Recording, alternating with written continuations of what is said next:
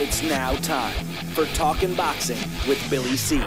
It began as a podcast, went live on the net, and transformed into a full-blown empire. It's the only daily boxing talk show on the planet, hosted by the only guy with the balls to do it. Many have stepped into the ring. Many have tried to take the belt. And one by one, they've fallen. Another victim of the undisputed heavyweight champion of Boxing Talk Radio. Talkin' Boxing with Billy C is on now. My style is impetuous, my defense is impregnable, and I'm just ferocious. I want your heart.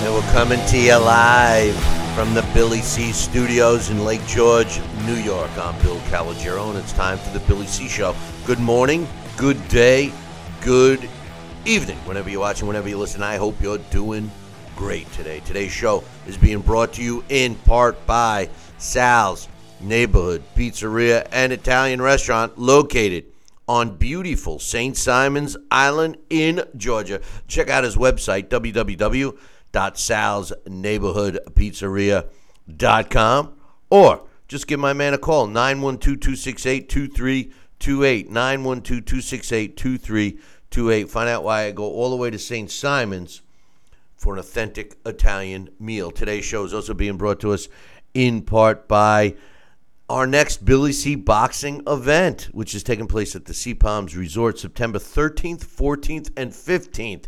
I know it seems a long way away, but this is the one, if you've been waiting to attend, this is the one you got to go to. We are going to have some boxing former world champions, some celebrities. We're having a golf tournament, a fishing tournament. We're going to have a meet and greet. We're going to crash Sal's restaurant. We're going to have a memorabilia show. We're going to have some special guests. I'm even working on several presentations to be taking place. This is a 3-day event that you're not going to want to miss. Drop me an email to get put on the list.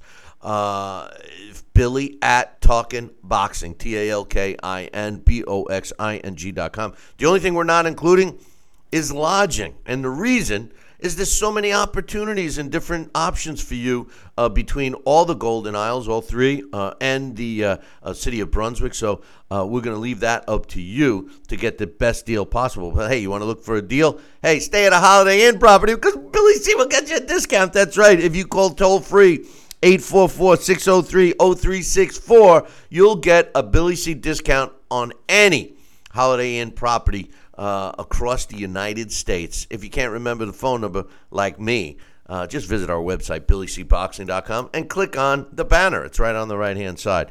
But if you got a pencil, 844-603-0364. Make your appointment and reservation today. And today's show is also being brought to us in part by my book, Tom Molyneux, From Bondage to Baddest Men on the Planet, is available right now where all good books are sold, and you can get a copy of this book right now where you're watching or listening to this show. All you got to do is go to barnesandnoble.com or amazon.com. If you're looking to get a signed copy, don't worry about it. Visit our website, billycboxing.com, and click on the book. You want more than one copy? I love those people. Just drop me an email, Billy at TalkinBoxing, TalkinBoxing.com, and I'll hook you up with a great deal. Today, we got some stuff going on. I want to thank everybody. I try to keep up with all the chats. We got our official chat room is up on BillyCBoxing.com. However, give a shout out to all of our friends in the YouTube chat room. We are trying to become more of a presence in the YouTube boxing community. So we're also hanging there, and we simulcast, even though it's the worst possible version of this show. A lot of people still like the Facebook feed, so we're on Facebook as well. Just give me a second, and I will be able to respond to everybody. But the first and foremost, I just want to say this. Before we get into the fight news that we got a bunch of things to talk about. Today is that scheduled Deontay Wilder international phone teleconference, whatever. Here's the thing. Since the weekend, and actually before, but since specifically this past weekend, when Anthony Joshua beat Joseph Parker via a unanimous decision in front of 80,000 people in what many view as a tactical fight, there's only one fight in the heavyweight division right now, and that fight is Anthony Joshua against Deontay Wilder. You can spin it any way. You can rip a page out of Bob Arum's book about marinating the fight and giving Deontay Wilder a chance to become a little more known, et cetera, et cetera, et cetera. But based on all my conversations with fight fans like you guys, we're split. We're split. It's 50-50. Half the people think AJ would win. Half the people would think Deontay would win. What's better than that when you have two fighters, too often, at least going up to the last couple of years, because the last couple of years we've been in a resurgence in this sport, which is beautiful. But up until then, a lot of fights, everybody knows who's going to win. There's the winner, and then there's the sacrificial lamb. When you have a fight that's, people are talking about, and half the people think it's going to go one way, and half the people think it's going to go another way, well, guess what, boys and girls? That's a good fight. And that's what we have here with Anthony Joshua against Deontay Wilder. I say Anthony Joshua, Deontay Wilder, all the people surrounding them, all the hands in both of their pockets, all of that stuff. Let's stop the BS, and you know what BS stands for, and let's make this fight. Make the fight now. Prove me wrong. I predicted that this fight was not going to happen until early to mid 2019. Prove me wrong, boys and girls. Make this fight now. Boxing needs it. The heavyweight division needs it. Anthony Joshua and Deontay Wilder need it because both of these guys claim that they're the best heavyweight in the world. And there's only one way to settle it, and that's get in the ring. Let's make this fight now. Joining me from St. Simons is my partner in crime, Sal Rocky Senecola. And Sal, they got to stop this BS and make this fight now. They got to make it right now, Bill. And we've been saying that. And, this is the only heavyweight championship fight I want to really see. And that says it right there. I mean, this is pathetic that they got to marinate it and do whatever they got to do and play the games and tease the fans all along. There's no other heavyweight championship fight we want to see right now, boys and girls. This is the one that's going to shake the boxing world and going to get everybody's attention. So let's see them make signed, sealed, and delivered to us before the end of 2018 Anthony Joshua versus Deontay Wilder. Thank you very much. Thank you very much. Well, it's really, you could spin it any way you want. Sure. But there's no real fight. Let me give an example. It was just announced moments ago, literally moments ago, before we came on air, that the IBF has ordered Dillian White to face Kubrat Pulev to earn a shot at Anthony Joshua's IBF version of the belt. Now, remember I was saying yesterday that the reason why this fight needs to take place now, we would have a unified champion, but because of mandatories, there's a good chance that along the way, whoever wins, whether it be AJ or Deontay, that they're going to lose a belt because you can't possibly keep up with all the mandatories. Well, here's an example. The part about this that I don't get is Dillian White's ranked number 1 by the WBC. Now, Deontay Wilder had already fulfilled his mandatory, so he has, I think, another 9 months before he has to fight a WBC-ordered fight. Dillian White is now ordered by the IBF, who he's actually ranked lower than he is in the WBC, to fight Kubrat Pulev. Here's my feeling, though. Dillian White against Kubrat Pulev, Sal, is the kinds of fights that we want to see in a division, but the winner's getting the top guy, which is, when we have a unified champion, would be that guy. What I don't want to see is contenders fighting the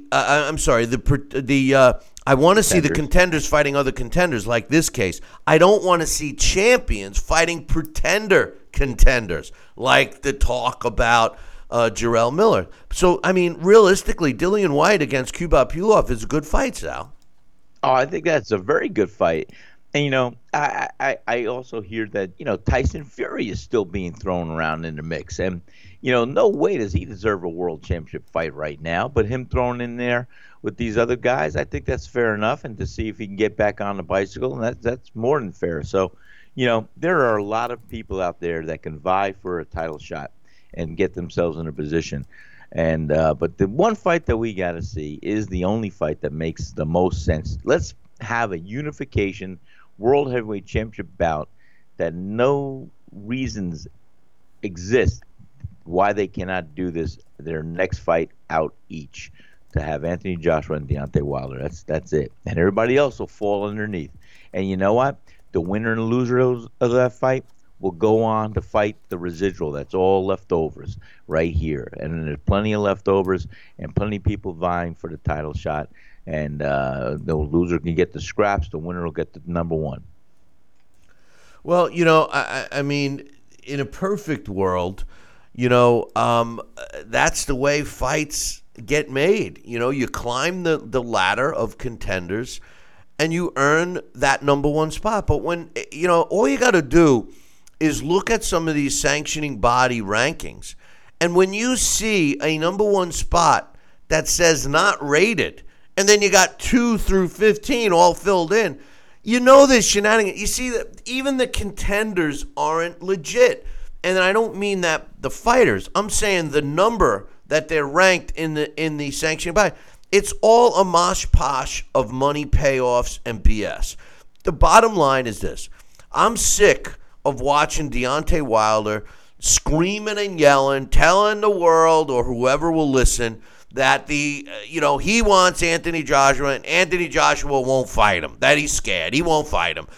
Or the other side of his rhetoric where he says, I'm the real champion, AJ's got to come to me, blah, blah, blah. Go fight a quality guy, like Luis Ortiz, which is the only quality guy on Deontay Wilder's record. And then AJ saying, oh, well, all he's got to do is sign the contract. Listen, this is what I want to see. I want to see a contract laid out, and then if the guy isn't going to sign it, meaning Deontay, tell us why. We know that he was demanding an outrageous amount of money. It's not a 50-50 fight. Anthony Joshua, money-wise, Anthony Joshua's clearly the bigger draw. He could stay right in England and make $20 million plus every time he steps foot in the ring. Deontay Wilder makes $2 million, too. So he's being foolish. He's being misadvised, misguided. He's being an idiot.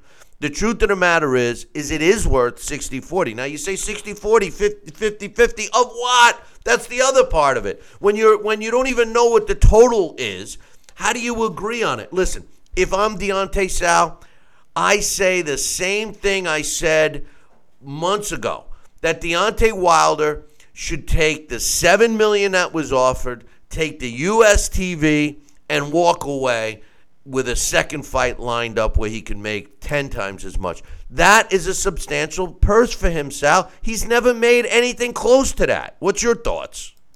Well, I think, I agree. He, a 50-50 would be more than fair, but I think a 60-40 and then a what? And, I thought the original, before they each had their last fight, was a fair split with him getting all the pay-per-views in the United States and things. I thought that was pretty good.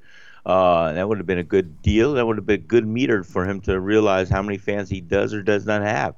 But the bottom line is, what this fight could bring to the boxing community and all the people that are going to benefit monetarily speaking, this is a 2-fight deal. Having a rematch clause in there, these guys are going to be set, and these guys should be definitely looking to make that deal happen. Because guess what? In a fight game, boys and girls, can I use that, Bill, boys and girls?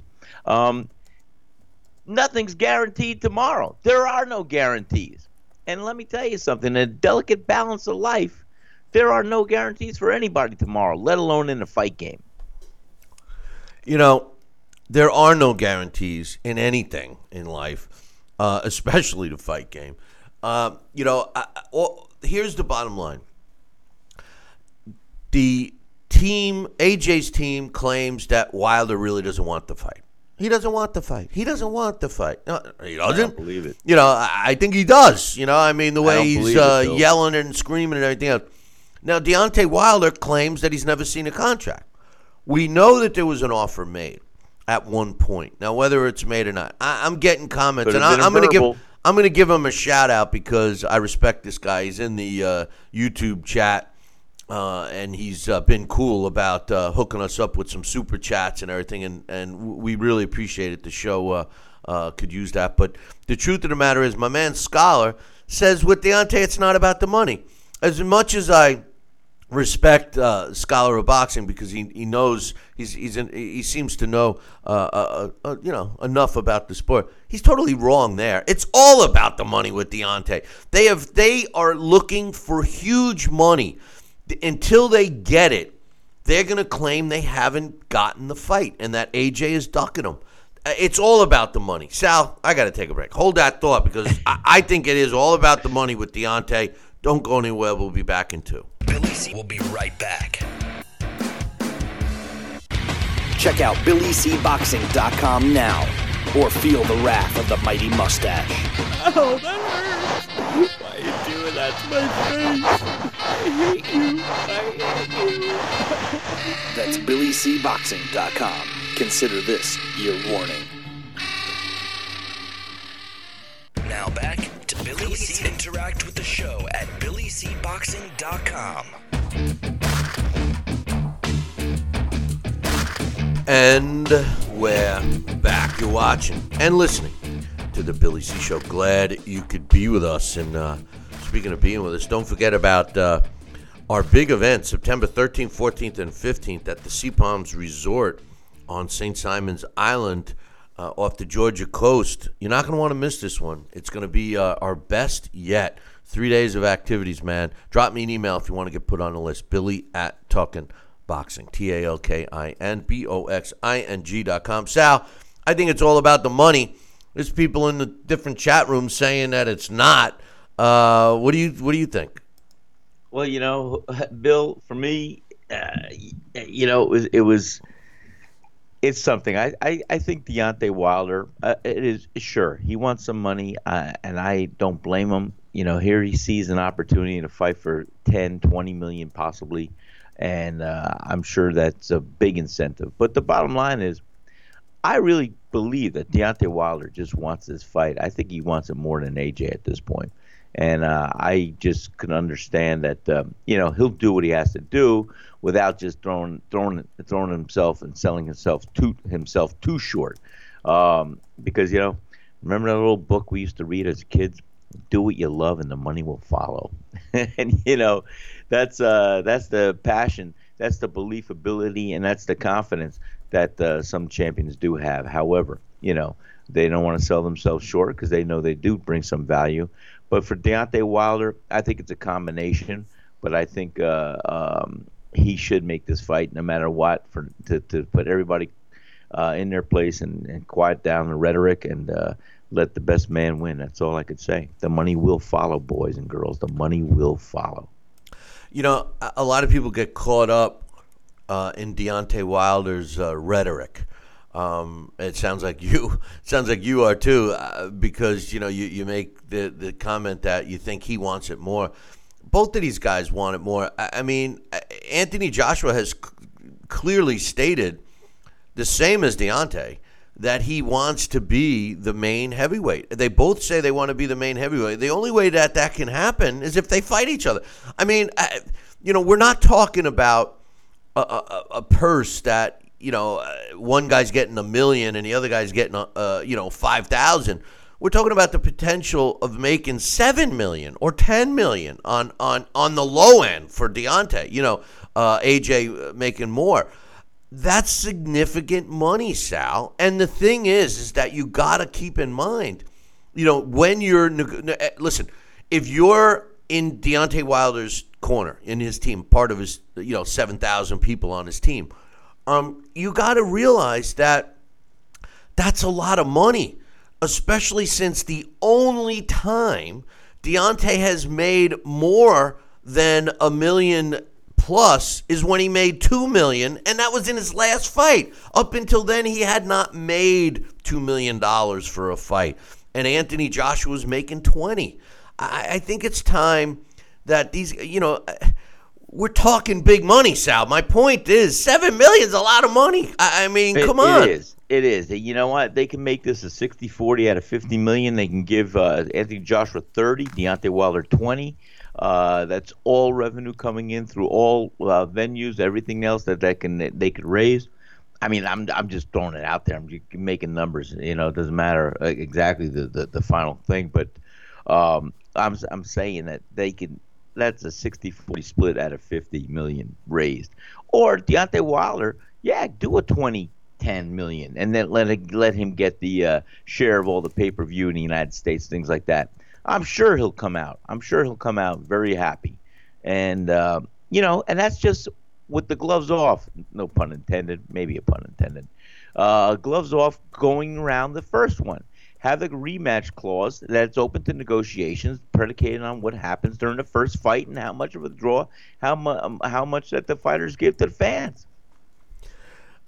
First and foremost, I want to give a shout out to our buddy Joel. He just gave us a super chat saying that Billy C's looking sharp with his new haircut. Yeah, I really look into getting haircuts because they're far and few in between now. With the way my hair's falling out, I'm going to be looking like Mr. Clean pretty soon. But thanks, Joel. We appreciate that, as we always appreciate any super chat donation. Billy, you never let me give you a haircut. Do you understand? Man, I'm a licensed barber and hairdresser. I used to have hair salons called the Uppercut, where all hairstyles were a knockout. Sal, I'm still waiting for a breakfast pizza. You think I'm going to let you near my head with a pair of scissors? Next time you come up, I'm going to give you a haircut, and I'm going to give you a breakfast pizza. Yeah, I do. Two separate promises. Yeah, you'll give me a breakfast pizza loaded with the hair that you cut off. Forget of me. about it. There but you go. Listen, the truth of the matter is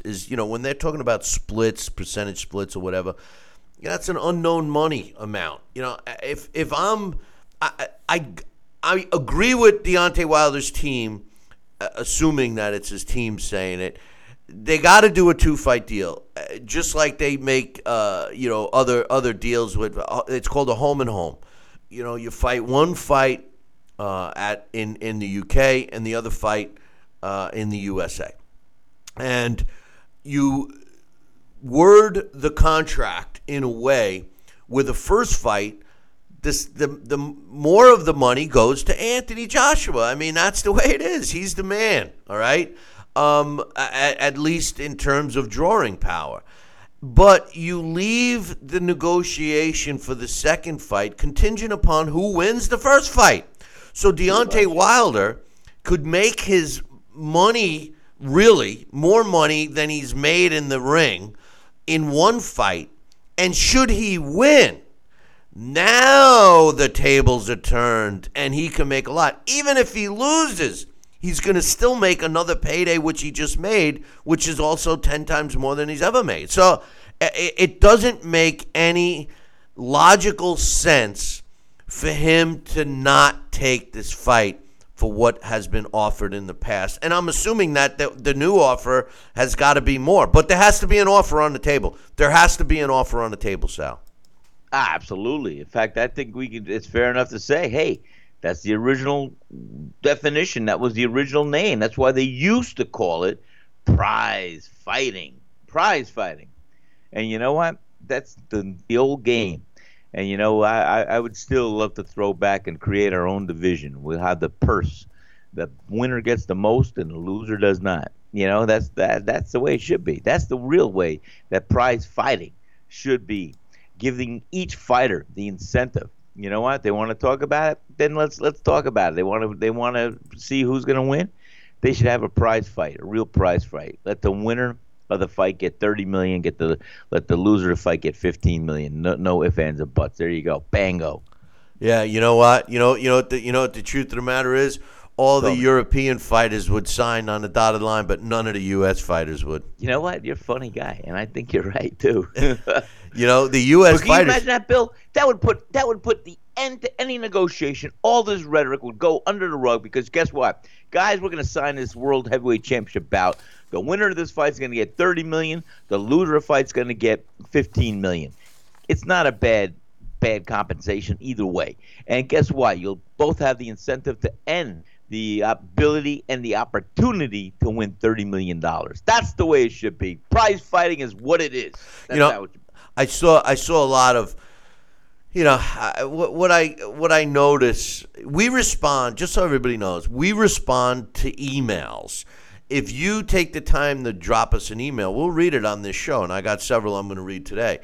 I do, however, look at some of the other comments that are out and about on social media, on our YouTube page, et cetera, et cetera. I usually don't mention them on the show because we like the interaction, concrete. And as long as it's presented in an intelligent manner, you got your platform. I mean, whether you agree with us or not. With that said, a lot of stuff that I see it's almost like country versus country. I've been called, Billy C., he doesn't even go for Deontay Wilder, and Wilder's an American. It's like, well, listen, I'm an American. I'm proud to be an American, but it has nothing to do with what I see and don't see in the fight game. And what I clearly see, and I will admit that I do want to do this show for at least a week out in England. I've been dying to get somebody that's got some juice over on the other side of the pond and bring us out there. Sal and I are dying to go. But the truth of the matter is that, the fighters in the UK and Europe specifically, and actually the Ukraine or whatever they're calling it now, the old, the Ukraine, all those fighters, I skipped school that day, okay, boys and girls. All those fighters are willing to fight. They're willing to step in the ring and fight whoever. In England, they don't care if they have a loss. It doesn't devalue their fighter. They move it on. In the U.S., that's not the case. Now, we are seeing some better fights because we're running out of opportunity. If the U.S. promoters don't get their you-know-what together, they're going to be left in the dust. You're going to see people moving over to England to fight. So it is what it is, Sal. They clearly are up to the challenge where the U.S. fighters are not. Well, I agree, and I know they are. And, you look at these tournaments that have been taking place, and the majority of them are filled with the UK fighters or European fighters. And because, the USA fighters, they're either being advised or too scared to protect their O, like Michael Buffer would say, somebody's O's got to go. And it's very clever, but it's very true and very evasive in the United States to put somebody else's neck on the line like that.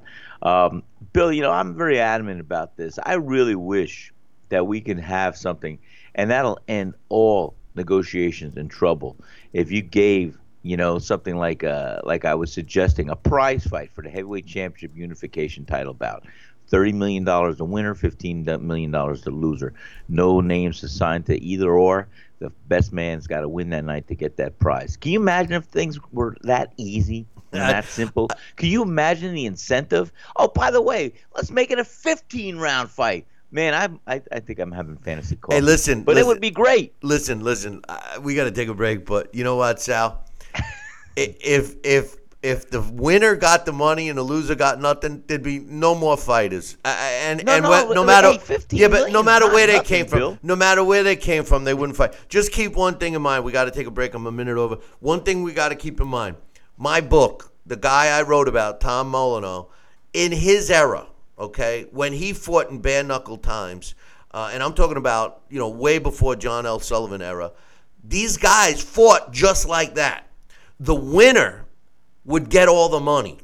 The loser, they would take up a collection around the ring and throw the loser some money. And keep one thing in mind, boys and girls, that these fighters, a lot of times, didn't survive to fight another day. So keep that in mind. We're going to take a short break. When we come back, we got more on boxing, of course. Billy C will be right back. Now back to Talkin' Boxing with Billy C., the only radio host man enough to take a punch from Mike Tyson. Wait a minute, man. Hold on there. Jeremy, man, I need you to take this one, all right? Wait, what? No way. I can't do this. Need I remind you I'm Billy C., damn it? Now put on that mustache and get in there. Hey, look at me. I'm Billy C. Crap.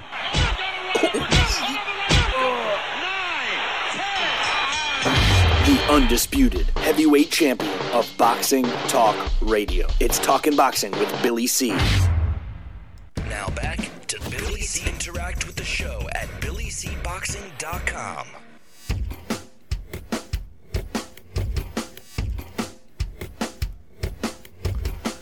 And we're back. You're watching and listening to the Billy C. Show. Glad you could be with us today. And, Sal, I missed another super chat from our super fan, Joel. He says, always happy to support his favorite boxing show. And he's still waiting for a T-shirt, by the way. Really? No. Joel, gotta private message me. Let me get your address again, pal. Just give me your updated address, and I'll see if I can make something happen. We have some on order, but we'll let you know there, Joel. He didn't say it. I just threw that part in.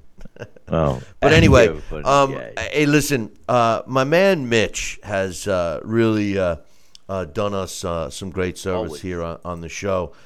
He is a guy that I've never met him in person, to be honest with you. But when I first got wind of him, he was a guy that I knew that could get anybody's phone number if you're looking to get a phone number of a fighter, and he was like out of the mix or whatever.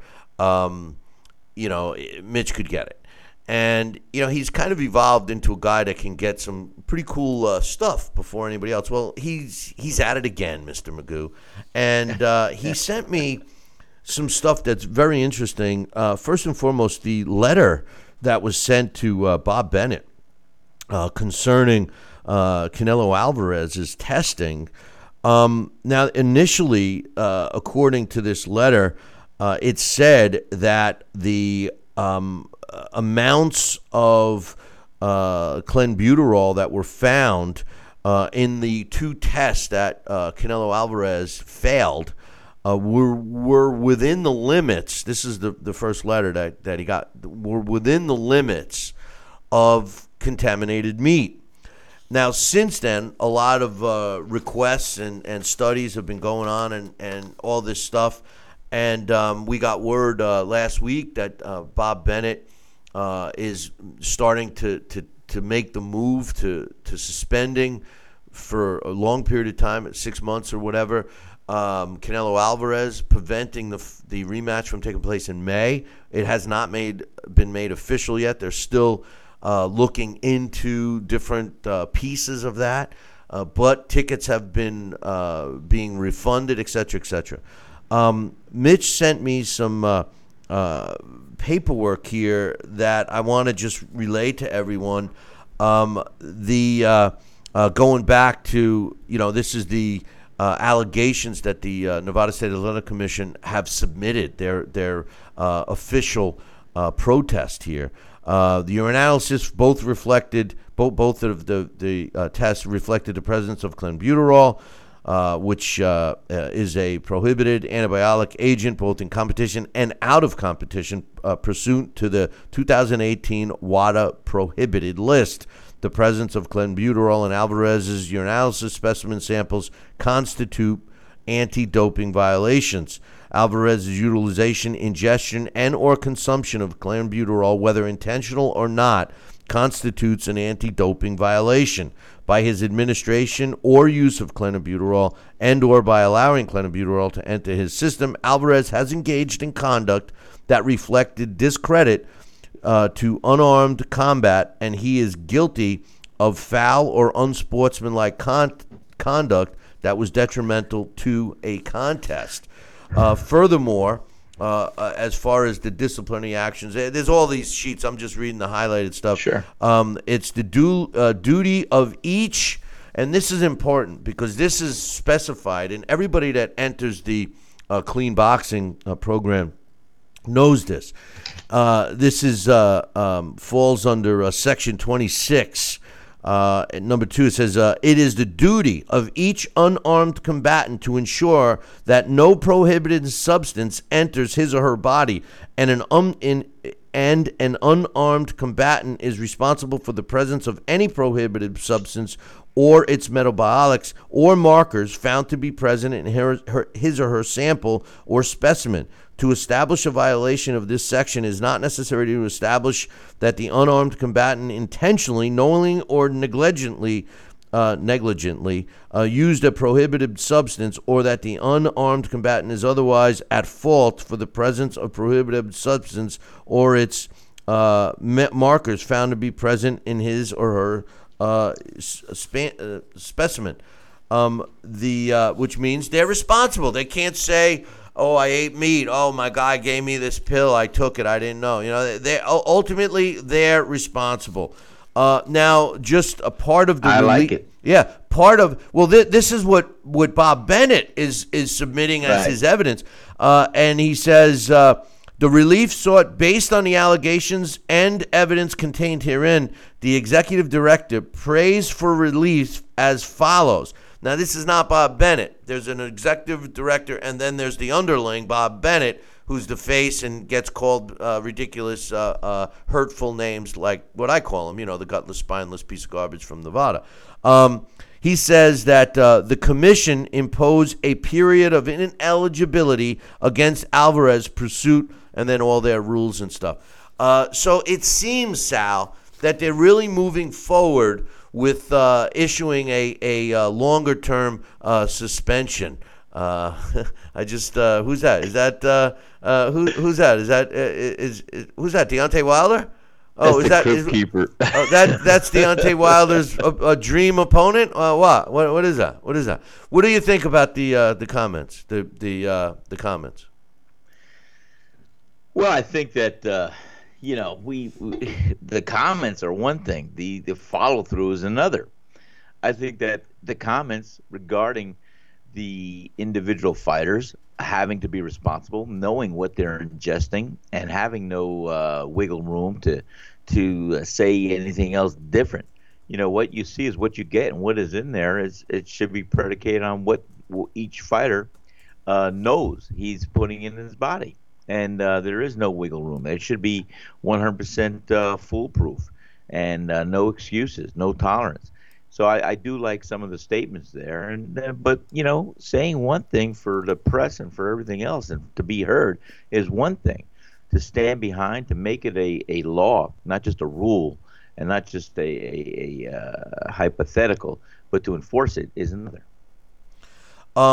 My man Johnston Brown, who you could catch his column up on Billy C. Boxing, just gave us a super chat. But more importantly, it was the basis of the super chat. He just reported that Scott Westgarth, who had lost his life in the ring, donated his organs, and Johnson has informed us.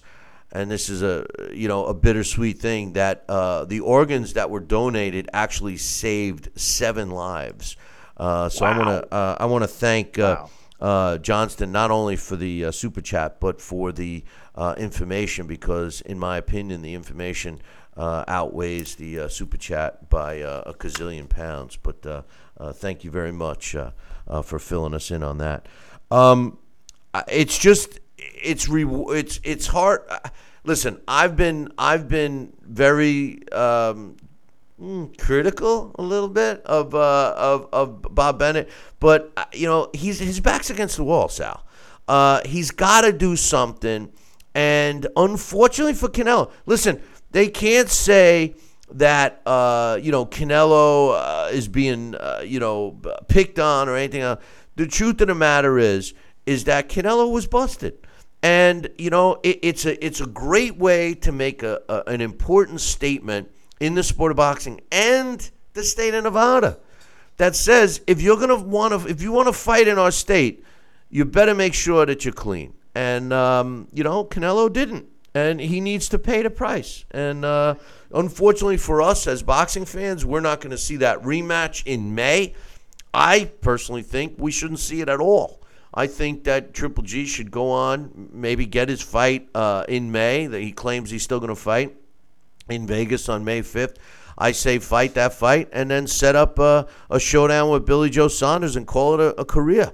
I would think that there's nothing better than leaving a permanent scar on Canelo that he'll always remember that he screwed up and nobody listen. There's no one else to blame, Sal. You could blame the meat, you could blame your nutritionist, you could blame your trainer, you could blame everybody.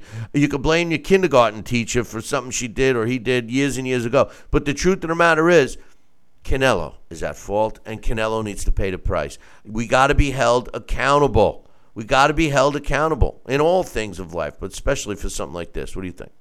Well, I think you're right on. You said it a long time ago, and Canelo can't just be saying that the dog ate the homework, And the bottom line is, he's got to be accountable. And it was beyond tainted meat. So, and even if it was not. And if it was just tainted meat, again, he's got to be accountable. He shouldn't have ingested it. The bottom line, it's hard to say, Bill. You said a long time ago when it was first coming out that, to use Canelo as an example to get it straight, because boxing is bigger than just this one fight. And I'm going to agree with you. Would I love to see round 13 start and take place between Canelo Alvarez and Triple G? I sure would. The only other fight out there that I really want to see is Deontay Wilder versus Anthony Joshua. And after that, definitely I want to see Triple G and Canelo Alvarez. But guess what? For the sanctity, for the security, for the pedestal of where we keep boxing and what it means to you and I and millions of fans across the world, you've got to make an example. You've got to be adamant. You've got to be steadfast and strong and say, hey, even though everybody wants to see this fight happen, we got to make a rule. We got to make a law. And those are two different things. Make it a law. You fool around, you do what you're not supposed to do, you're done. Give Canelo Alvarez a 6-month or a year ban and from boxing, and that's it. That'll tell everybody. You get caught with this stuff, boom, you're done. That would be it. You're done for a year. You know what? They really want to do it. They should. Definitely a year, at least, right? I mean, do you imagine the incentive? Because look at where we are right now. It's easy to say that Canelo Alvarez is probably in his prime years right now, and to have him not allowed to partake in earning money in the ring or to show us his talent and his skill set in his prime years. Hey, it's something that people will think about. Hey, do I want to do this? Is the prize of putting something in my system that's not legal worth the price? Well, guess what? No way in hell is it. So guess what? Will it stop people from doing it? If they're smart and they have common sense and they really want to fight and earn a living and make a statement, yeah, they're going to follow that program. And that's it, Bill. It's as easy as that. It's simple, it's common sense, and it should be the law. The truth of the matter is that by, handing this down to Canelo, one of the biggest names in the sport, clearly will send a message to other fighters that are considering cheating or giving them the benefit of the doubt. Fighters that don't know, now it's up to them to question. And if I'm a fighter and I'm gonna hire a nutritionist, a guy that's gonna keep me eating the right stuff, et cetera, I gotta have something in writing with this guy or gal that says, hey, I need to know exactly what's in everything you're telling me to eat if you want me to take this supplement, et cetera. Because at the end of the day, you can't use them as an excuse. You got to be held accountable, and there's nothing better than having a big name like Canelo in the front of this. Unfortunately for Canelo. And the thing is, it's not like I don't like Canelo, because I do. I like watching him fight. Generally, he's exciting, especially since, for some strange reason, he's got all this knockout power lately. So I don't know. But I don't know. You don't suggest something. No, I wouldn't possibly. But anyway, some other big news in the sport. Manny Pacquiao is fighting Lucas Matthysse. It's been made official. The fight's taking place on July 14th in Malaysia. And a lot of interesting side stories to this. First and foremost, Lucas Matthysse, who had been out of the ring for a little bit, is a world title holder. So actually, Pacquiao's getting another shot at a world title, coming off a loss, mind you.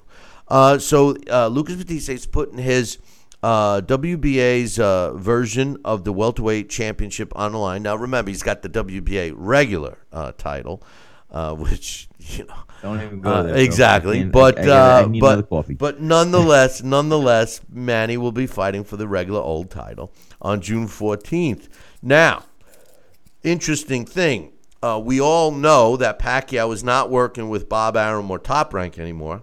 However, Bob Arum and Top Rank are providing the U.S. television, which will be on ESPN. Also promoting the show, because Manny Pacquiao Promotions is the main promoter. The co-promoter is Oscar De La Hoya's Golden Boy Promotions. The reason? Lucas Matthysse is his guy. So you got Manny Pacquiao, Oscar De La Hoya, and Bob Arum's Top Rank all promoting this event. But no, wait, there's more, boys and girls, because it was also announced that Manny Pacquiao has gotten rid of Freddie Roach. Freddie Roach will not be training Manny Pacquiao. His longtime, lifelong friend and guy who's been in his corner a long time, Boy Fernandez, is going to be the trainer. It was Manny Pacquiao said that he wants a voice that he's familiar with and trusts in his corner. Apparently, Freddie Roach, who has been with Manny Pacquiao since he came to the U.S. in 2001 and was his trainer for 34 consecutive fights, was one of the reasons Manny said was that there were many concerns about his instruction in his last fight against Jeff Horn and some statements that Freddie Roach has made to the media. Manny Pacquiao basically got really pissed about. Sal, what's your thoughts on the fight, Manny Pacquiao against Lucas Matthysse, and the fact that he kicked Freddie Roach to the Koib? Well, I'll tell you what. I shared with you. With what? He's a good man. He's a credit to boxing, but I think he's overrated on a lot of levels. And I think that Manny Pacquiao probably felt the same way after all is said and done. I don't think he's blaming Freddie for anything that's taken place as far as his losses. But the bottom line is, I think Manny needs a little shakeup, needs a little change in his training regimen. And what better way to do it but than to look for a new trainer? And at this stage of his game, I think the fight against Matthysse is a good way to ride off in the sunset one way or the other. If he doesn't grab the golden ring, you know what? He can hang it up and have a beautiful life in politics, and he's certainly he's got enough of the accolades, and he's going to be in Boxing Hall of Fame, and the whole thing will come together for him as it should. And if he does win, he'll retire with another belt, and he'll be able to hold his chin up. And you know what? I think he's in a good position right now at the twilight of his career. But Freddie Roach, let me tell you, I think Freddie's a good man. I give him a lot of credit, but I also think that maybe at this time, Manny does need maybe a little different spark, so to speak, in his corner. Billy, I'll tell you what, when I made my comeback a couple of years ago, I loved, when I was trained by Richie Giacchetti, when I was trained by Don Turner, when I was trained by Ali Stoltz and Johnny Torres. I had some great trainers in my corner, and they were great for the segment and the period of time they were in my life. And you know what? If I could have had Don Turner, I would have loved to. And I think he's in Georgia anyway, and I'd like to invite him to our next event. But the bottom line is, the truth of the matter is, when I met Joseph Zah, he's a great guy. He was a Georgia Games, a boxing guy. He came from the Ukraine. He's a solid, fundamentally sound fighter and boxing trainer. Of course, he's not fighting anymore. He's training. And Joseph kept me right on track. He was all I needed to train and prepare myself to get my body and my mind ready for the fight, and he did a stellar job. So at this stage in Manny Pacquiao's life, he knows what he needs. He knows what he can get from a trainer, and that's all he needs to do is get somebody just to keep him on track and to be there to do what he's got to do. First of all, I hate to burst your bubble, but Manny Pacquiao, and first of all, I should have rephrased it. I agree with you if he beats Matthysse right off into the sunset as a champion, because he could have done that 2 times ago, but he didn't. He could have. But he's already said that if he wins this fight against Matthysse, he's going to be looking to fight Vasily Lomachenko later this year at a catchweight, Sal. Now, this is a guy that maybe they should really do some analysis on him to see if his train of thought is correct. Because, you know, I always use the analogy. In boxing, you can come up with almost every single guy that was successful and the fact that they hung on too long. But what I always use as an analogy is the best basketball player ever to lace on a pair of sneakers, and that was Michael Jordan. Michael Jordan was, so successful, right? And he just could not let go and tried that ill-fated time with the Wizards, and although he was still competitive at his older age with the young players, he wasn't the Michael Jordan of old. And unfortunately for new generations, that's the guy they see. It's similar to Roy Jones Jr. Any young fan today that's been watching for the last decade has been watching a totally different Roy Jones Jr. than people saw 20 years ago. So, I mean, that's what's going to happen to Manny Pacquiao. You know, like him or not, and I certainly don't like Floyd Mayweather, but Floyd Mayweather was smart in a sense that he has maintained his marbles. His style of fighting was conducive to that. And, the one thing, he may end up pissing away all his money, but he's at least going to be able to carry on a conversation. You know, Manny Pacquiao, his style of fighting was not safety first. His style of fighting, he did take shots. He has been knocked out. This is a guy that I'd be worried about right now, Sal. Well, I agree with you. And, not just to bring up my past, but, when I went to apply and get my professional boxing license back just a few years ago, I was at age 53. And no athletic commission or boxing commissioner wanted to have a liability on their hands. So I had to go through an extra effort or extra physical. I had to get additional work done on a stress test level and show what I could do. I had to get an MRI and an MRA in my brain to make sure the shadows and the atrophy hasn't taken place that happens normally in some fighters at my age. I had to have a neurological exam. I had to have a psychological exam to make sure I didn't have a death wish or whatever the heck.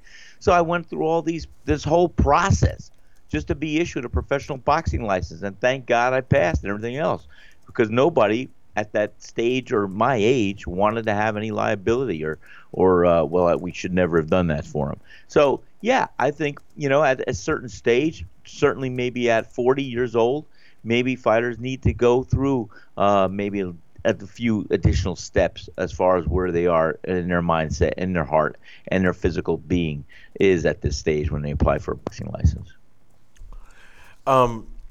Yeah, and, like I've said, if they were able to, if the sport of boxing would take a head scan of a fighter when they turn pro and file it away as the good scan, the normal scan, times like this would be a great time, especially a fighter who's been dropped and knocked out. Obviously, most commissions require a scan after that. Most reputable commissions require head scans to be done every several years.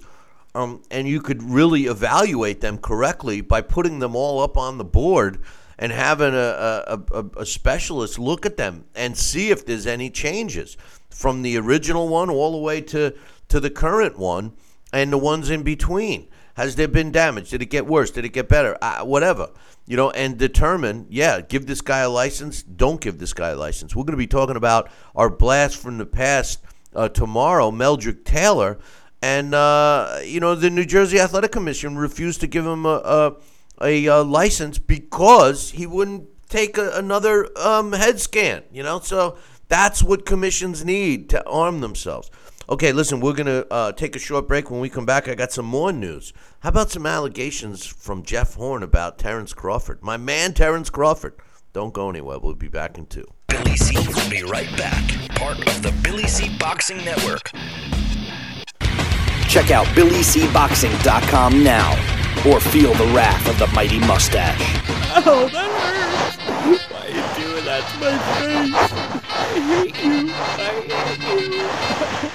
That's BillyCBoxing.com. Consider this your warning. Now back to Talkin' Boxing with Billy C. He may not have an Excellence in Broadcasting award, but the night's still young. And he's got martinis. So you never know what may be by morning. It's Talkin' Boxing with Billy C. Talkin' Boxing with Billy C. Now back to Billy C. Interact with the show at BillyCBoxing.com.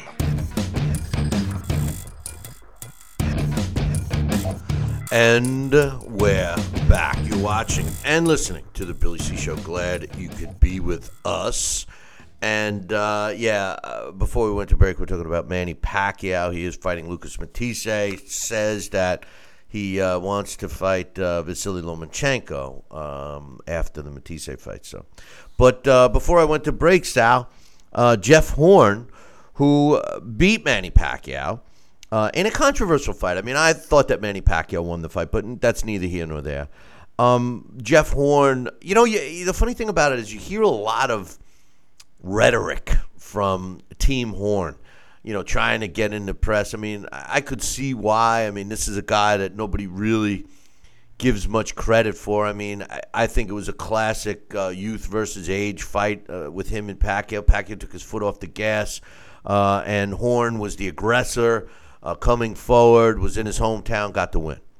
Well, it set up a fight between former unified world junior welterweight champion Terrence Crawford, who I believe is one of the top 2 pound-for-pound fighters in the world today. Vasily Lomachenko, Terrence Crawford, I mean, you could flip-flop them, number 1. In my opinion, they're both that good. Was scheduled to fight Jeff Horn and had to pull out because of an injury. They already rescheduled the fight. It was originally supposed to take place on the 14th, but the fight's been rescheduled. Horn's promoter is suggesting that Terrence Crawford that the injury was fake, Sal, that he didn't really have an injury. What's your thoughts on that? I mean, listen, Keith Thurman just came up with an injury, and Keith Thurman, has had a history of that. He comes up with injuries, he gets out of fights, he comes up with car accidents that nobody can find damage on the car. I mean, all these things that once it happens, twice it happens, it starts happening more than one time, 3 times, 4 times, you start saying to yourself, well, it's the boy who cried wolf. Terrence Crawford, is, at least to the best of my recollection, has never pulled out of a fight for an injury. What's your thoughts of Jeff Horn's team suggesting that Terrence Crawford was lying? I think it's just rhetoric right now, and I think it's just anything they could do to get the attention, to get some idle time with him in the press and not being forgotten. Because guess what? Before Manny Pacquiao, nobody really knew Jeff Horn.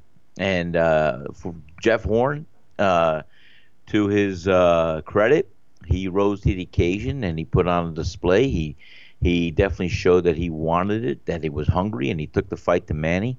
And he won that fight, and I think that he has been idle. There hasn't been too much of his name bounced around since then, but he did make a statement there. And I think right now, if he was to have this fight with Crawford, I don't know. I think I think it's going to be a big challenge for Jeff Horn because I think Crawford is a master out there.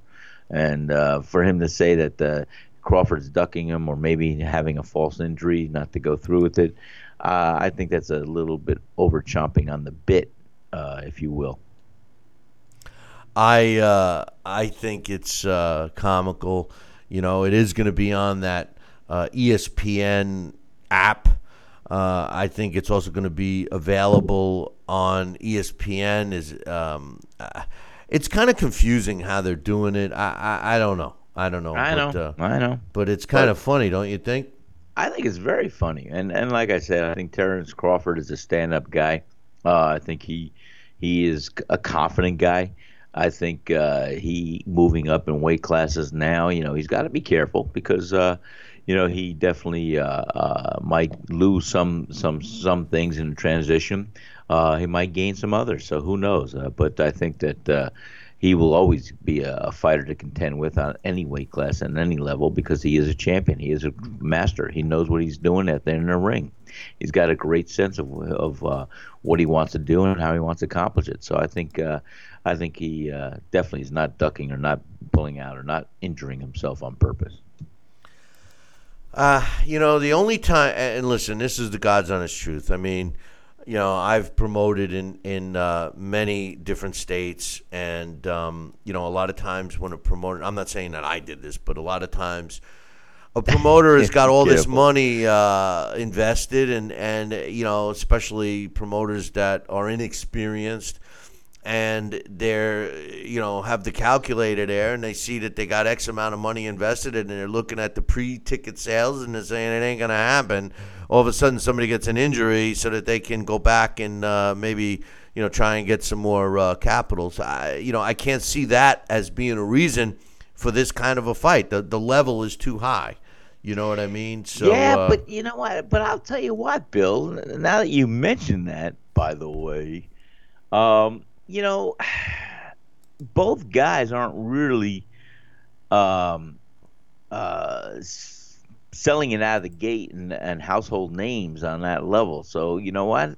I would wonder what the ticket sales or interest might be at this point in the time. You never know, Bill.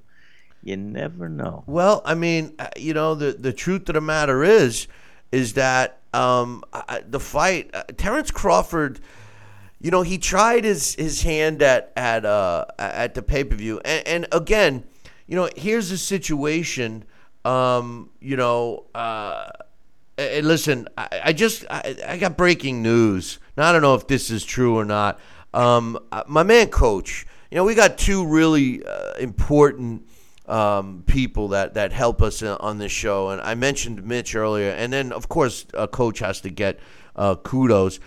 It's being reported right now in the UK Sun, and I have it up on my screen right now, that the contract has been signed between Deontay Wilder and Anthony Joshua. Apparently, wow. Joshua has offered a 60-40 split to fight in the UK, and Deontay Wilder has agreed, at least in principle. The contract has not. I'm mistaken. The contract has not been signed. Okay. But it has been agreed. According to Shelley Finkel, who is the guy that they keep calling Shirley. Shelley Finkel told the Telegraph that we will accept, saying that Deontay accepts the challenge. So hopefully. He also said, we hope that, Anthony Joshua is a man of his word. And Deontay says, Deontay says he hopes that Anthony Joshua is a man of his word. And AJ says the same thing. We hope that the Bronze Bomber. So 60-40 per split over the summer. That's the way it should be, and we'll talk more about this on tomorrow's show if it turns out to be true. But what do you think of that, Sal? Well, I want to thank Coach because you boys and girls heard it here first. If this is the truth, and thank you, Coach, for that because I'll tell you what, that'll make my day. Just like we were talking earlier. I said, and watch, we're going to have Mitch come up with what we said it was a 60-40 split. Well, here's the funny thing. The Sun is also England's version of the Inquirer. So we might be it might be all BS. But he put the link in there. I just saw it. He's saying that they accepted the fight. So we'll see. We'll see. Until I get it on my own news feed that I get all my boxing news from and other sports. I have a ticker that I get, which obviously is not in front of me right now. But until I get that, I won't think it's official. But at least they're claiming that they're discussing it. But anyway, I got some emails. That's it. That's great. Well, hopefully I we'll think be it's great. They're discussing it. Well, hopefully it'll be a major topic tomorrow. But I got some emails. Let's get those rolling. First one's from my man Joel, and Joel says, with Hurd against Lara being the feature fight this weekend, it's flown under the radar, but Ricardo Mayorga returns to the ring against Rodolfo Gomez Jr. in Texas, and it will be on Fight TV. Now, the only reason why I mention Fight TV is because we're on Fight TV too. He says, I actually ordered the event just as you made fun of me for ordering Mosley Mayorga 2 3 years ago. What are your and Sal's thoughts on Mayorga fighting this young kid who's 12-4, but he's 6'3", and he makes 168 pounds? Is Mayorga doing this for the money? He seems sadly out of shape, and he's not focused. All the best. Joel, thanks for the email. Listen, of course he's doing it for the money. He was never that great of a fighter ever. He was just a tough guy. I mean, listen, anytime you see a fighter, and no disrespect to cigar smokers and beer drinkers, but anytime you see a fighter in the ring drinking a beer and smoking a cigar after the fight, you kind of got to wonder how serious he is about the sport, don't you think, Sal? Well, I don't know. There was 2-ton Tony Galento. He was pretty serious about it, and he used to train, I think, on cigars and beer, too, after the fight. I don't know. And I'm not saying myself. That's just what I've heard. I've never confirmed that, and I don't know that. But that's how we got the reputation. But no, yeah, of course we don't want to see that in between fights or so from athletes, because that's athletes hold themselves higher above all that stuff. That's the role model in athletes that are elitist, that are a special breed of an athlete. So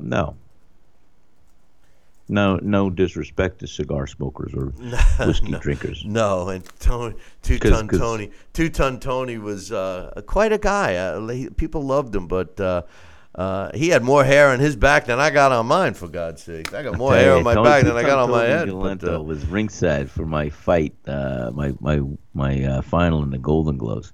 He was there along with Jersey Joe Walcott, and man, it was a great sight to see, and I had the opportunity to meet him. And at the time, he had a cigar. Speaking of Jersey Joe Walcott, do you know that his grandson and great-grandson are most likely going to be at our Billy C event in September? Did I tell you that? You didn't tell me that. Come on, are you kidding me? Sal, when you meet this kid, he looks just like Jersey Joe. Man, that is great. I'll tell you, I love that. And if we can get Larry Hazard down here, that'd be great. And, like I said, I think I'm going to reach out for Don Turner maybe. He's somewhere in Georgia, I hear. I spoke to him not too long ago. Well, not too long ago. I think it was maybe a year or two ago. But that's not too long in as we get older. Yeah, you're right. You're right. I got another email. This is from... well, let me tell you. Good morning, Billy C. and Sal. It's me, Raheem. Raheem. He says, I was wrong about the outcome of Parker winning, but right that Parker was going to give Joshua trouble. I had on my scorecard Parker winning 116-112. He must have been watching the fight with Dax. Him and Dax must have been sitting together.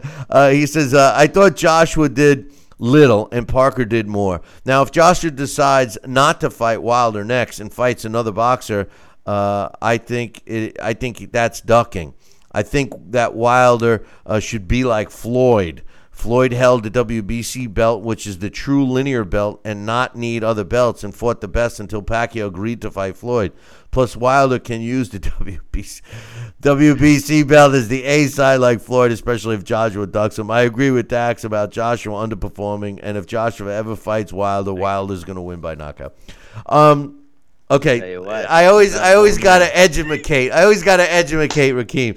Raheem, first of all, stop bringing Floyd into it. All right, I try to give Floyd accolades where he deserves them, in a sense of his conditioning and his training and his outlook and blah blah blah, but not in the respect you do. So I'm just not even going to comment on that. Second of all, the WBC is not what they call a linear championship. A linear championship, by definition, means the guy who beat the guy. In other words, going all the way back to the first championships, and in the heavyweight division, it was John L. Sullivan, Marcus of Queensberry rules is where we're talking about. Who beat him is the guy who was the champ. And you can follow that linear title all the way to the next guy. Now, the truth of the matter is the last linear heavyweight world champion was Tyson Fury. And until you beat a guy in the ring, he's considered the linear champion. Now, if a guy retires, and that title is put up, you can follow the bouncing ball that way.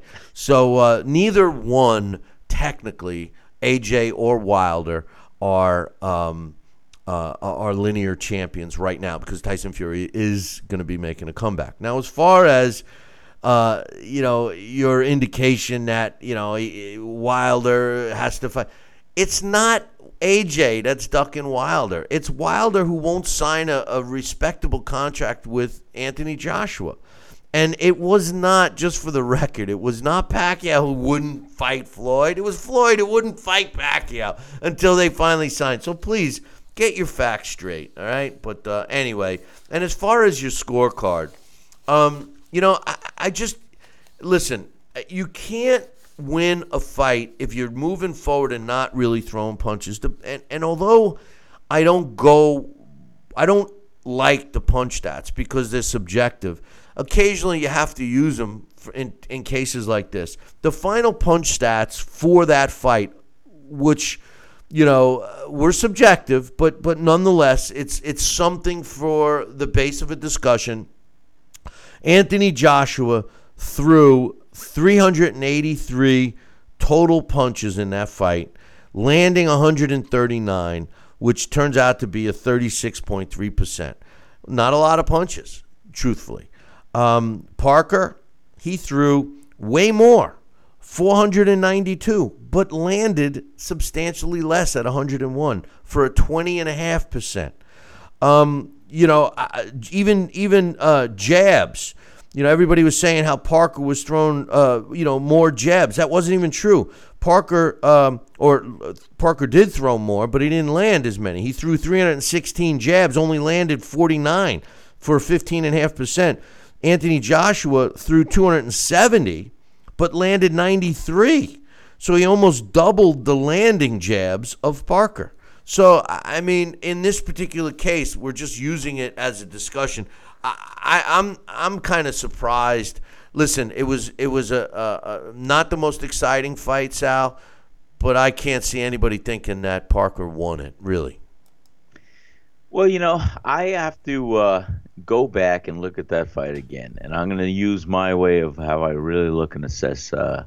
As I said, I first gave that the Anthony Joshua by a landslide, but I can't be a hypocrite. I'm going to go back and watch it again, and like I said, I'll look at it with the eyes of judging it through each round becoming 3 1-minute rounds, and see who wins the majority, the 2 out of 3 of each round. So that's that. Maybe I'll see something different. I did that with Manny Pacquiao and Jeff Horn. That's how I had Jeff Horn winning that fight. I looked at the fight differently from what I first saw. So, anyway. So what are you saying? You thought Parker won? No, I'm not saying that. I thought Anthony Joshua won by a landslide. Right. But what I'm saying is, to be fair to Dax and to Raheem, I want to go back and look at it again. And instead of looking at it just hey, like the majority of the round was effective by one fighter in my eyes without looking at it, I'm going to break each round up as 3 sub-rounds for 3 minutes of each round. And I look at the 1 minute, what's happening in a round. I look at the second minute, what's happening in a round. And I look at the third minute, what's happening around. And each round will go that 1 minute increment assigned to one of the fighters that I think is winning that round. And then at the end of that round, whoever has 2 out of 3, or if it's an even split, or if I have this, I give that round. That's what I'm saying. I look at fights differently when I look at it like that. Well, that particular fight, to be honest with you, if you watch that fight, and I'm talking about the Parker Joshua fight, if you watch that fight without the sound, you're gonna be thinking those idiots, especially Mauro Ranallo, the worst commentator in the history of the sport of boxing. They ruin it. Max Kellerman and Jim Lampley and the guy, the HBO crew, they're basically talking about the home fighter, and so is Showtime. All they were talking about was Wilder. They were talking about how they're trying to promote the Wilder thing. The bottom line is you're going to see AJ jump over to HBO. HBO is going to offer him so much money. And, they have it. They've been saving it. It's like I hate to say it. They're sandbagging. I hate to say it. It's like what my stupid Jets did. They save all this salary cap money, and they end up with this boatload of cash. And that's what HBO's doing. They haven't been spending money on fights. We're all crying about it, and which is true. And the fights that they have been putting on isn't that great. And Showtime's kicking their ass. There's no question about it. And for the majority of the fights that Showtime's been putting on, they've been pretty good. And HBO, in my opinion, is sitting there like the old saying, don't fire till you see the whites of their eyes. And the whites of the eyes might be happening now because the last fight that AJ had with Showtime took place Saturday night. So I am looking for a huge announcement sooner than later that HBO has secured Anthony Joshua to some kind of long-term deal.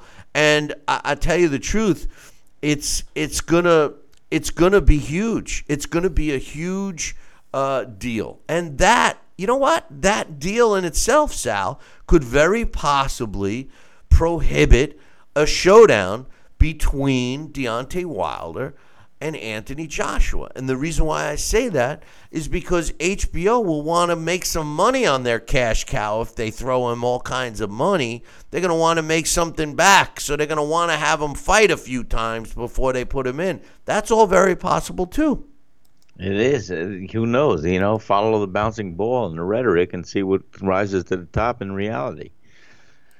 Yeah, I don't know, Billy C. You're we'll see. Eddie Hearn has said that he feels kind of connected to Showtime. They were the ones that signed AJ first. They get the first option of counter offer, et cetera, et cetera, et cetera. But only time will tell. I got one more email for all our affiliates. We are not taking a break here. Sorry about that. I just just start rambling on and stuff. And that's what happens. In any event, this one is from actually a first-time emailer, Kenneth O. Kenneth O. from hot and sunny Barbados. Beautiful. All right.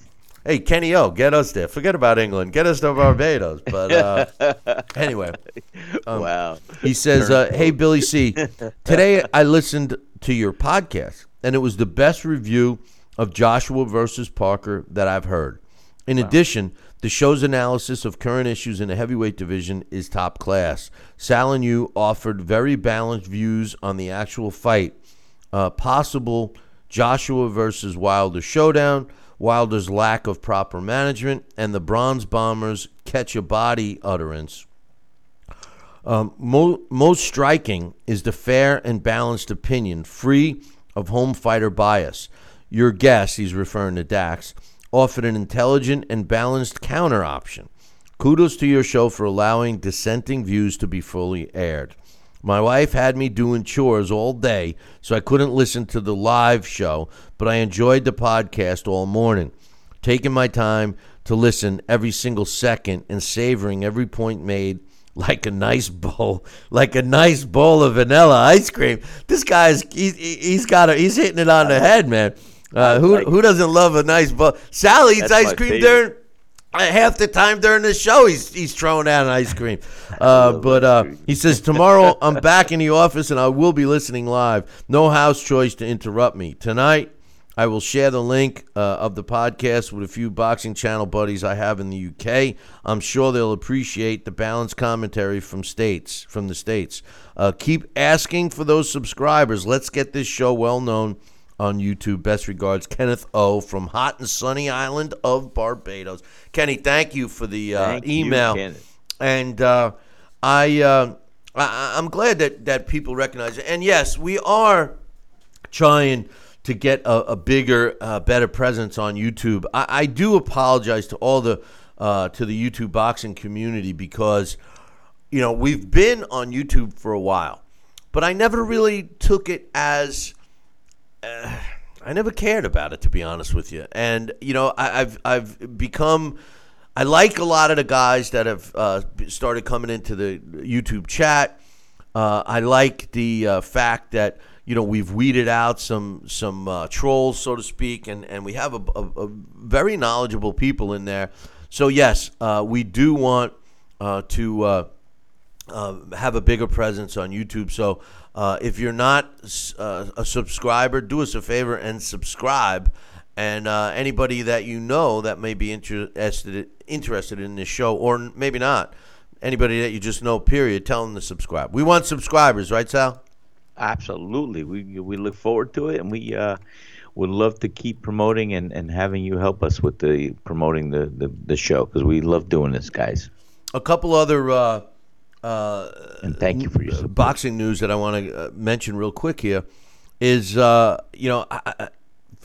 Santa Cruz, one of my favorite fighters because of his style. But I hate what he does with that glove. Oh man, that's such a bad. No, he spins it. He goes back and forth, That's what I'm doing. I'm doing spin. It's not quite like that. You can't see me. It's like left, right. But apparently, he and Abner Mares have signed for their rematch. It will be taking place on June 9th. Mares' record is 30 wins, 2 losses, and a draw. And Santa Cruz, 33 wins, 1 loss, and 1 draw with 18 knockouts. They first met back in 2015, and it was a toe-to-toe slugfest for 12 rounds with Leo Santa Cruz winning that fight. So now you're going to love this. Santa Cruz is putting his WBA super featherweight title on the line, and Abner Mares is putting his WBA regular featherweight title on the line. So we're going to end up with a super duper WBA champion. And then the WBA has just announced that they had the marginal world championship belt that they're going to be offering. So they're now going to have the marginal world championship, the regular world championship, the super world championship, and let us not forget about the champion in recess championship, the champion of Murtai championship, and the interim championship. So, yes, the WBA will now have not 1, not 2, not 3, not 4, not 5, but 6 possible world champions in every one of their divisions. You got to love it, Sal. I mean, that's what this sport needs, don't you think? Some more belts? I think so. I think I need a belt of whiskey. Yeah. Hey, I'll drink to that. But some other news I just want to get out there. Amir Khan. And I mean Amir Khan, that's AmirKhan. I get a lot of people that email me AMERECON, but no, Amir Khan against Phil LoGreco. Amir Khan is returning April 12th. June 9th. Is the fight. Remember, I couldn't. Amir Khan is April 21st. I'm dyslexic. But June 9th was that Terrence Crawford, Jeff Horn reschedule. I didn't tell you guys. But on April 12th, this weekend, the ESPN streaming app on demand, $4.99 a month, is launching. The fights that are on these apps will not be seen on regular ESPN television networks. So that's going to be a big thing. If that's what happens with Terrence Bud Crawford and Horn appearing on the streaming app, excuse me, and not on ESPN or a pay-per-view, that's going to be terrible. I don't think they're going to do all that well here in the States unless it's on regular TV dial. What do you think, Sal? No, I think you're right. Like I said, if these guys were real household names and big draws and everything else that we have the majority of our fan base here wanting to claw and graw and straw after, it would make sense. But I think having it exposed and giving them an opportunity to showcase them in the majority of living rooms for free, I think is a great way to get them well known and to get them across here. I just think it's foolish. You know, we went through this time with streaming. Yeah, that the greed factor, everybody was, there was that 3-letter channel that wanted to charge you for club shows. It failed.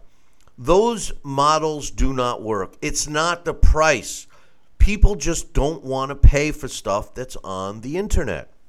It's something that is just, listen, if you put something on the internet and you want to charge for it, people will go out of their way to avoid paying. I'll give you an example. This show, we're in our 15th year, and we're going to be celebrating, having a birthday celebration at our next event in September.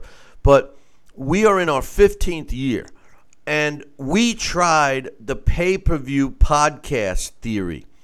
And, I knew people that went out of their way to avoid spending, what did we charge, $15 a year for the subscription. And people would go out of their way to bootleg and copy and steal the show, and it would cost them way more than $15 a year. But the thought of them paying for a service was not justifiable. And that's the same thing that's going to happen here.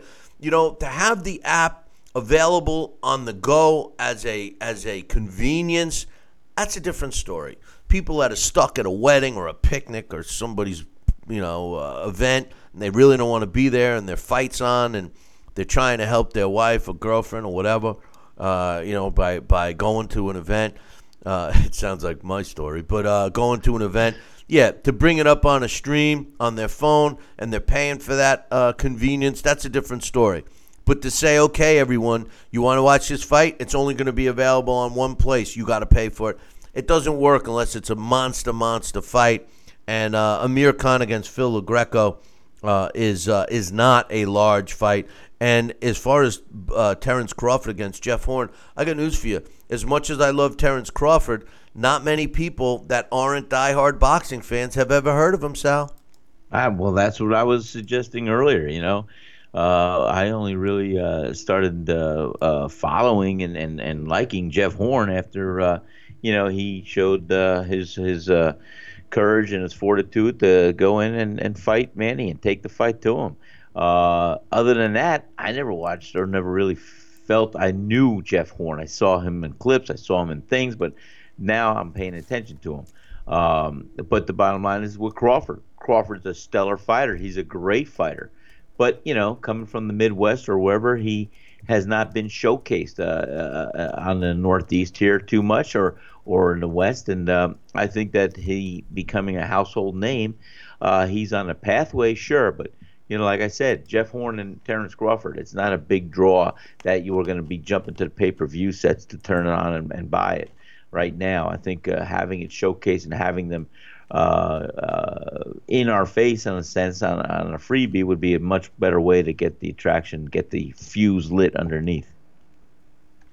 Well, the truth of the matter is, only the diehard fans know who Crawford is. The way to get fighters known is to make them available. This is the part that I don't understand. If you put them on TV or if you're going to stream because there's no television option, that's okay. but give it away. You know, the old days, network television used to sell advertising. Promoters got lazy. They wanted to get the money for the viewer, you know, just for being able to watch it. What's even worse now is you watch pay-per-views with commercials. So not only are you paying for something, you're also getting commercials. You know what I'm saying? That's right. And you know what? That we used to be one of the unique features of a pay-per-view was the minimal amount of advertisers or commercials. You were paying for the straight the substance of what the event was, the full effect. Not just the fluff without the stuff. You got the stuff first, and if they had to fill it with a little fluff, hey, you know. Well, you know, that was the one thing. You're right. That was the one thing that That's right. You know, superseded commercial. Well, that's what I liked. You know, I liked the fact that, you know, you're going to pay for a pay-per-view. At least you don't have to sit through commercials, you know. Then again, you know, our viewers and listeners have to sit through commercials, although they're not this break, that's for sure, because we're not taking one. But one more bit of news that I want to get out there is three-time world champion Koki Kamada, who retired. He's making a comeback now. His record is 33 wins and 2 losses. He's decided, it was announced that he's going to make a 1-fight comeback. And who's he going to fight against? The guy who beat him, Pongsglek Wanjonkam, who's got a record of 90 wins, 5 losses, and 2 draws. Wanjonkam had beaten Koki Kamada by a majority decision, 116-112, 115-112, and the plant judge had it 114-114. He had retired. The Kamada has been out since 2015. He had tried to win the super flyweight title from Kohei Kano, and then walked away. He decided that he's going to make this comeback. It's taking place in Japan on May 5th. Here's the kicker. Wanjonkam has not fought since 2013. He's been out for 5 years, and he's now 40 years old. So sounds like these two guys were made an offer they couldn't refuse, Sal. Absolutely. I think that's unique. I think it's going to be good, too.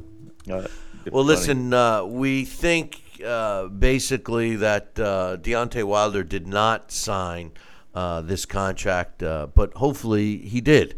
You know, if an offer was made from Team AJ, or an offer will be made from Team AJ to fight Deontay Wilder, and the split was 60-40, that is more than fair and more than reasonable. If Deontay Wilder does not take a 60-40 split, you can take it to the bank that they don't really want to fight Anthony Joshua. To suggest that Deontay Wilder is worth a 50-50 split with Anthony Joshua is absurd when you consider the drawing power of Anthony Joshua in England alone versus the drawing power of Deontay Wilder here in the States. There's no justification except for one thing: the desire that we all want to see the fight. And and I say our, meaning the boxing fans, our willingness to pay for this fight, because we're going to have to pay for it, is there if these guys can step up and fight each other. And therefore, a 60-40 split is more than fair and more than reasonable. Because if it was based on drawing power and, you know, fan bases, et cetera, it wouldn't even be close to 60-40. It would have to be 70-30 or even worse in AJ's favor, based on the current landscape of fan base and monies that were already made, etc. Deontay Wilder has positioned himself to a 60-40 split. I think that's max. What do you think, Sal? I think it's great, and I think, let's say Deontay Wilder and Anthony Joshua for this first fight get a 60-40 split, and Anthony Joshua has it in his backyard over in the UK. I think it's fair enough to say if Deontay Wilder wins the title over in the UK and they have a rematch, they do come back to Brooklyn or to Vegas or to wherever the Madison Square Garden. And they do come back here where Deontay Wilder now has a 60-40 split. Just because it was 60-40 the first time, and like I said, if it's going to be a 60-40 the second time, if Deontay Wilder is going to win this fight, then I think it's fair enough to say that Deontay Wilder should be getting 60% and Anthony Joshua coming over here gets the 40%. Well, I'm not saying that they're going to. I think that I'm just saying in all hypotheticals out there, if there is that backloaded agreement in this deal, I think that would be a fair incentive enough for Deontay Wilder to be humble and say, hey, okay, 60-40, I'm coming over there. I'm going to win all the belts, and I'm taking it back here, but I want my 60-40 in my backyard when Anthony Joshua comes for that rematch. That's what I'm saying. Well, I mean, just for a minute, let's dream for a second. Would you say that this fight could generate, if Deontay Wilder and Anthony Joshua stepped in the ring, do you think that the fight could generate $50 million without any problem? I think there's going to have to be some effort, but I think it could generate $50 million when all is said and done from all venues and all advertisers and everything else. I think $50 million could be a realistic figure. Well, it's got to be more, because when you think about it, if it was $100 million, Anthony Joshua is making $20 million now, right? And he's paying his opponents, whatever, $4 or $5 million. So let's say, for argument's sake, $5 million. Let's say that the payroll, the purse for Anthony Joshua fighting anybody other than Deontay Wilder is $25 million. You would have to assume that the total promotion is making 50, right? I mean, you would have to assume if they're fighting in England and they're selling numbers. Yeah, they're selling out 80,000 fans. They're getting some revenue from U.S. television. They have Skybox that's broadcasting it over there. I mean, you would have to assume that there's another $25 million in revenue coming in to justify paying out just purses alone. $25 million, right? 20 plus 5, plus the rest of the card, etc. So I'm thinking that you got to double that pretty easily, Sal, that Deontay Wilder against Anthony Joshua would generate $100 million.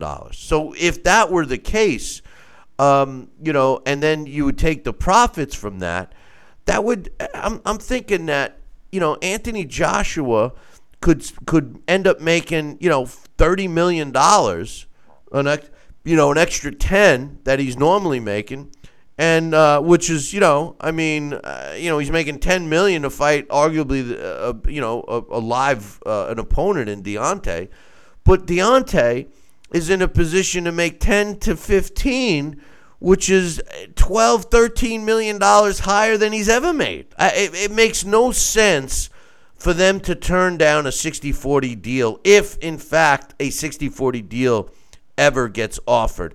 If they turn down a 60-40 deal, that's a clear indication, at least in my opinion, Sal, that Deontay Wilder doesn't want to fight. Well, as I said, I think that Deontay Wilder should maybe swallow a little humble pride, but have it a backloaded contract. What I mean by that is, if Deontay Wilder is fortunate enough to win the fight in Anthony Joshua's 60-40 split and having the fight on his home turf, the renegotiation or the negotiation for the second fight, the rematch, should be in Deontay Wilder's corner, where he chooses the venue and then location, and then he also has a 60-40 split coming over here. The fight will be big because if it's going to be an upset or if it's going to be a traditional beatdown, who knows? It will be one that should give fans enough. So 60-40, I made those numbers earlier out of a $50 million purse when I said, why not they just fight the winner? The winner of the fight gets $30 million. The loser of the fight gets $20 million. That's a 60-40 split right there. Yeah, well, I mean, listen, I'm thinking realistically from. I know. If a fight generates $100 million, it costs money to make $100 million. So we're talking about when they're just so everybody understands, a split purse deal is a split of the profits. That's why I felt that when AJ offered Deontay Wilder $7 million plus U.S. TV rights, and they turned it down. I think it was a great offer. That was a great offer. I mean, to tell you, considering he would have had at least $10 million, maybe $15 million. But considering that Deontay just made his biggest purse in the history of his life against Luis Ortiz at $2.1 million, it's absurd, and that he didn't take that offers. But then moving ahead, and because of how he beat Ortiz, he definitely added some value to himself. He added value. So now you have to figure that an offer, a package deal, can't be worth less than 10 or 15 in Deontay's pocket. It can't. It's a 60-40 split. Listen, nobody likes the UK boxing scene more than me. I've been on the UK boxing scene for years. As a matter of fact, I first got hooked up with it. My man Thomas Newman got me all hooked on Tyson Fury after his second pro fight. I started following him. So go back and look at how many years. And I've noticed that the UK boxing scene really is where boxing's at. And all you got to do is look at the fan base that shows up to live events. And I'm not just talking about AJ with 80,000. You go to Joe Schmo is fighting Vinny Goombox, and there's friggin' 20,000 people there, all having a great time. Even our best seller, Floyd Mayweather, yes, millions of pay-per-views, no doubt, but he never sold out a huge arena. As a matter of fact, in his last fight, they didn't even against Conor McGregor. They didn't even sell out that venue. There was still tickets left, and what did they have? Less than 20,000 people were able to sit in there. So I mean, come on. Most people here in the States watch it from home. Out in Europe, they go to the fights. It's a big difference. Anyway, I'm looking forward to any updates on that fight tomorrow. But don't forget, tomorrow.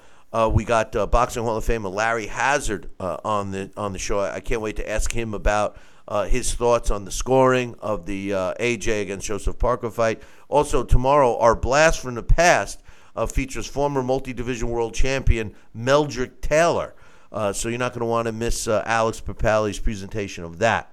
But on this day, April 3rd, in boxing history, in 1998, Fred Norwood wins a 12-round decision over Antonio Serrano to win the vacant WBA featherweight title. It took place in Puerto Rico. On this day in 1976, Rigoberto Ricasco knocks out Warug Nakayama in the 10th round to win the newly created World Junior Featherweight title, and that took place in Panama City. On this day in 1970, Nicolino Loche wins a WBA World Junior Welterweight Championship belt via a 10-round decision over Martin Juarez Nicolino Loche, who was the WBA World Junior Welterweight Champ, won a 10-round decision over Martin Juarez in a non-title fight, in Argentina on this day in 1970. Nicolino Loche, considered one of the best defensive fighters in the history of the sport. On this day in 1988, Virgil Hill knocks out Jean-Marie Embe in the 11th round to retain his WBA World Light Heavyweight title. Took place in North Dakota.